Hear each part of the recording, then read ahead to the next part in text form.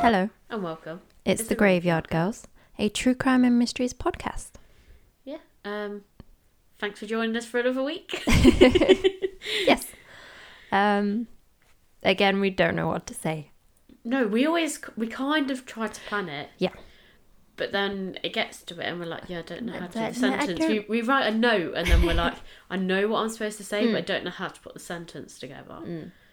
So this is the bit where we plug it and tell you how you can find us. You can find us on Instagram, Facebook, and TikTok. Yes. I think they're all connected, so if you find us on one, you'll get us on the other. I mainly post on Instagram. And the Instagram is the Graveyard Girls podcast. Yes. And we also have our own website, which is graveyardgirls.co.uk. Yeah, and you can find information about us on there, but also you can actually listen to our episodes through there. And you can listen on Spotify, Apple Podcasts, Google, Amazon, Pocket Cast. We're trying to get on everything. Yeah. We're on as many as we can at this point, but we hopefully are wherever you can listen. But like I said, we can listen on our own website. We also have a Patreon. Yes. So if you want to go and support us over there, we have like a few different tiers. A few tiers where you can just support the show and us, or you can get bonus episodes, or you can have merch. Yes. Yes. And that will be expanding, hopefully, over the next few months. We're just, I don't know, we need maybe a bit of a kick up the arse with that one. Yes. We're kind of ready to go. We've got the ideas, we've got to put it all together and make a decision. We have ideas, we have solutions. Like I said, we just need to kick ourselves up the bum. Yes. So, hopefully you'll actually understand that. There's lots on Patreon. We've obviously got the Witch Trial season that finished the other week. That's all on there, the full season. But we also have other bonus episodes. We cover a bit of everything on that, really. It's mostly historical or sort of folklore-y. They're still myths. Weird. Yeah, and unusual. And a lot of it you probably haven't heard of before. But we've covered things like dangerous men in history, poison, Torture methods, if you want any ideas. Maybe not. But yeah, no, we've got a good mix of stuff on there, I think. So it's a bit different. I think we've tried to go for things that don't necessarily fit in with a mystery. It wasn't a direct mystery or an unsolved case necessarily, but we still wanted to cover them. So I know for mine, I've got quite a few history sort of related ones in there. I think we'll probably touch on some sciencey stuff as we go along as well. Yes. I think we're mainly using Patreon to throw everything in that doesn't fit in necessarily with our true crime. Ones mysteries. that we like. Yeah. That others might find interesting. Yeah. So, but like I said, it doesn't distract from the original podcast, but it doesn't necessarily fit in exactly with it. So, and with this podcast, we do have some different ideas, and it will be slightly different over the next coming weeks. But yeah, we're going to change it up a little bit because we've got a few ideas. We've just got to figure out how we're going to fit it in. So as soon as we know, I'll update the Instagram page. Yeah. And let everyone know. But yeah, got one of your cases. We do. For us today. And this case links to my case last week. Oh. Of Elizabeth Bathory. Okay. But this one, I think she actually did it. Oh, okay. Unlike Bathory, which I think she was a conspiracy against her. So, but these two are compared to one another. Right, oh, okay. So I stumbled upon her when I was looking at the Bathory case. Okay. So, Darya Inova was born March 11th, 1730. And she was raised in an affluent and noble family. And she was married young to Gleb Sortikov. And so she became Darya Sortikov. Okay. They had two sons, Theodore, who was born in 1750, and Nicholas, who was born in 1751. Okay. But unfortunately, her husband died when she was only 25 or 26. Yeah, that's fine. She got a new one. Okay. No, I mean, she may have been heartbroken, probably not. With her husband's death, she inherited a substantial estate. Yeah, she's not suffering, it's fine. Where she lived with her two young sons and a great number of serfs. Okay. And a serf is a peasant similar to a slave, but they can't be bought or traded. Right, okay. But they have no rights over their own bodies. They can't leave the land that they're bound to, and they can only marry with their lord's permission. Right, okay. So it's like... You're kind of trapped. Yeah. Serfs who occupy a plot of land were required to work for the lord of the manor who owned that land. Okay. So that's quite common for the time, to be fair. Yeah. And I was just like, what is a serf? So I was like, okay, I'll put that in there. Because she inherited such a substantial estate, she became the richest widow in Moscow. Soon enough, she gained a considerable power and influence in the imperial administration. Mm-hmm. She was a pious woman and regularly donated considerable amounts to churches and monasteries. So she's I am in favour of the church. Yeah. And they're probably going to quite like her. So Yeah. She's sending the money. And like this is like why I think her and Elizabeth are so compared to one another, like from start to finish, because they're both born into affluent families. Yeah. Their husbands both died, but they're also charitable. This one is a pious woman. I don't know if Elizabeth was or not. I assume so, because what's pious? Yeah. Oh, that's like godly and church, and I think you attend church. I think you did Papaya. She might like Papaya. I don't think Papaya was in Russia at this time. We could be wrong. She's wealthy enough. She could have Papaya shipped to her. Okay. But no, it's not. I was a bit distracted when you said it. I was Pious, like, what? Papayas? No, pious. I think is like you're a devout religious person. I could be wrong. Okay. That's we'll how. go with that. Okay. Either that, or she really has a fondness for papaya. She does like papayas. So yeah, I think just because they are wealthy, I think, can they get away with what they do or supposedly do? Yeah, of course they can. So there's two versions I stumbled upon. Okay. And this is apparently sometimes during the earlier years of her widowhood, or maybe not. So she began an affair with a young man named Nikolai Tuchev. However, it ended abruptly, leaving her angry and bitter. In another version, some reports say she met him when she was older and he was younger, and this love affair lifted her spirits. Yeah, I can see that. She soon learned that Tuchev had a love affair with a young girl and that they were even secretly married in church. In blind fury, Darya nearly killed her unfaithful lover. Tuchev and his wife escaped to his relative's estate in Moscow and soon fled from the region. So whatever happened between her and Tuchev, that seems or may be a catalyst for what happens next. Okay. So she's gone from being nice and charitable to now she's a bit angry. Possibly. So there's probably trigger warning, maybe? Okay. So she took out all that anger and bitterness out on her serfs, especially women and girls. Oh. She hated them all. Oh. Yeah. The younger they were, the more she hated them. It's because they're youthful. She treated them as her rivals. She tortured children and pregnant women to death by beating them, breaking their bones, throwing them out of the house naked in the frost, pouring boiling water on their bodies. Ouch. Many other vicious and bloody tortures. She would become furious for no apparent reason.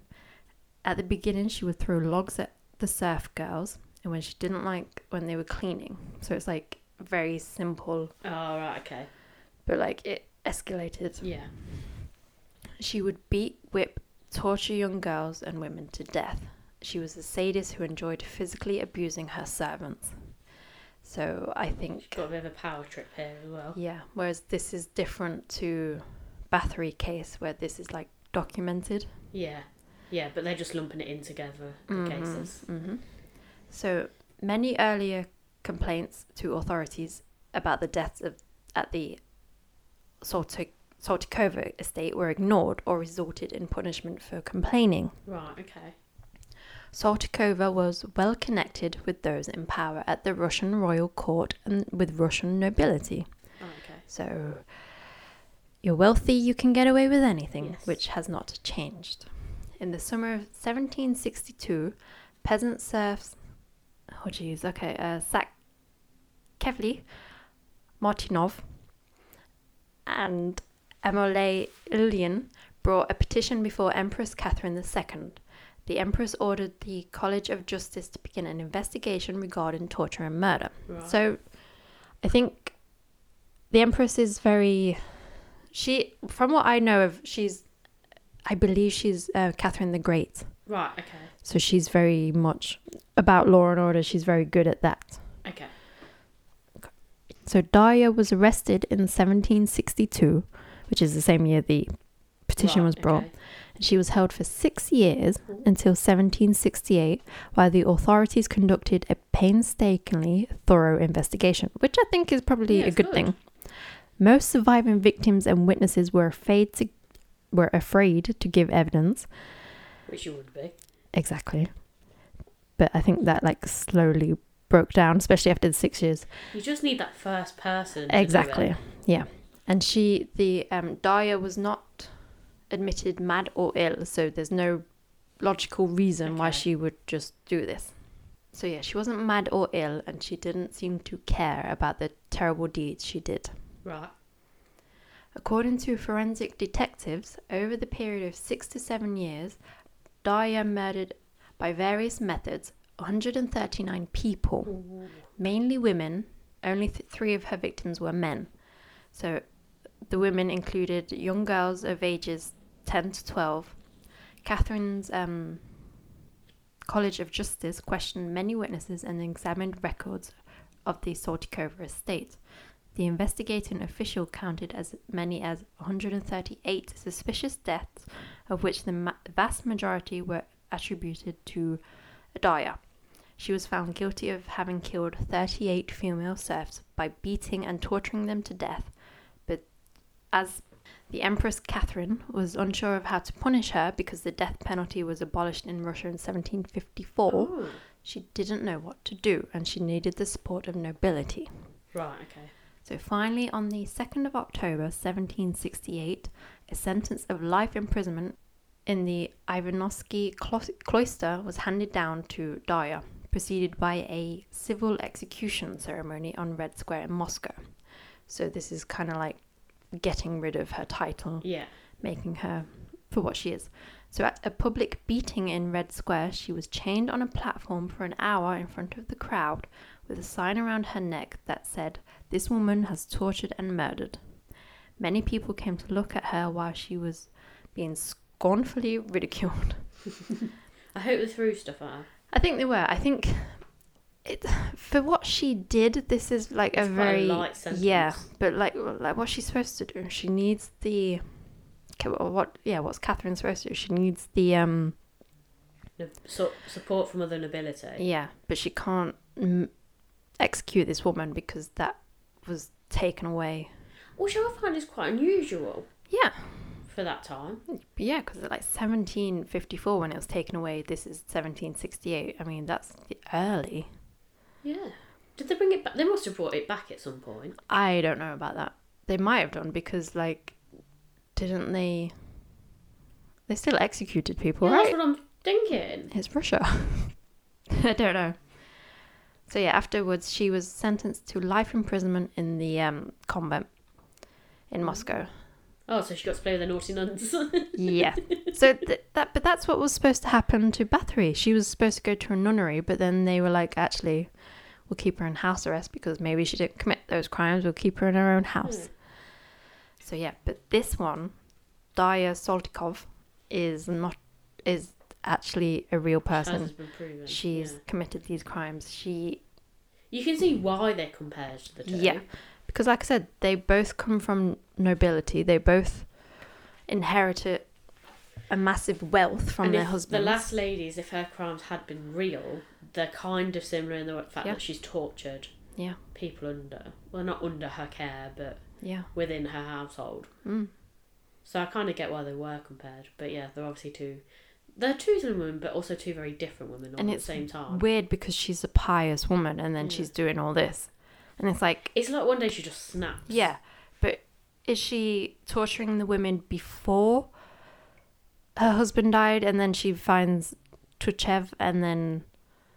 Almost a bit like it wasn't really known about before and then Or maybe she was like doing it but not as severe, if that makes sense. Not that it makes it right. But then after the whole affair thing, Yeah. it just Snaps. escalated. Yeah. I think that's a catalyst. I don't know if it's like the thing that starts her off or that escalates. Maybe she was... I'm assuming she didn't treat these women kindly to begin with. No, because they're below her. Yeah, so maybe she was doing the log throwing beforehand. Then she finds out, whether he had an affair or their relationship broke down, and that what made it bitter. So she escalates to torture. Yeah.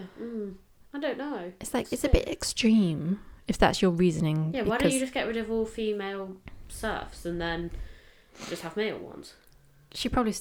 Because it's probably a power trip, isn't it? Maybe she doesn't like women to begin with. Because she seems kind of... I know there was a couple of guys that she killed, but she mostly seems okay with men. Yeah, and I think the men were an accident. Yeah. What it does say in some reports, it says that these men were killed accidentally, whereas I think the women were probably accidental too, but they weren't. Yeah, maybe she didn't... Not that what she did was right, but maybe she didn't have the intention of killing them. She just went a bit overboard. Yeah, and I think she didn't like women to begin with. I think... Maybe she was quite paranoid or sort of... Not paranoid.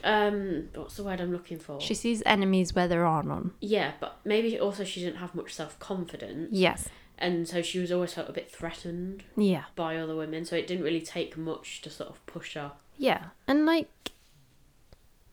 That's understandable, but it's also like not everyone's out to get you. No. Like the woman Tuchev married, he clearly was in love with her.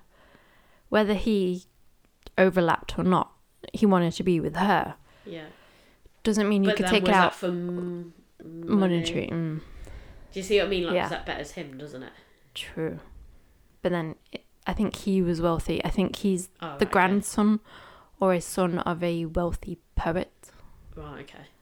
I'm just thinking, like, long term, would it sort of stabilise his line then if he managed to have an heir with her? Yeah.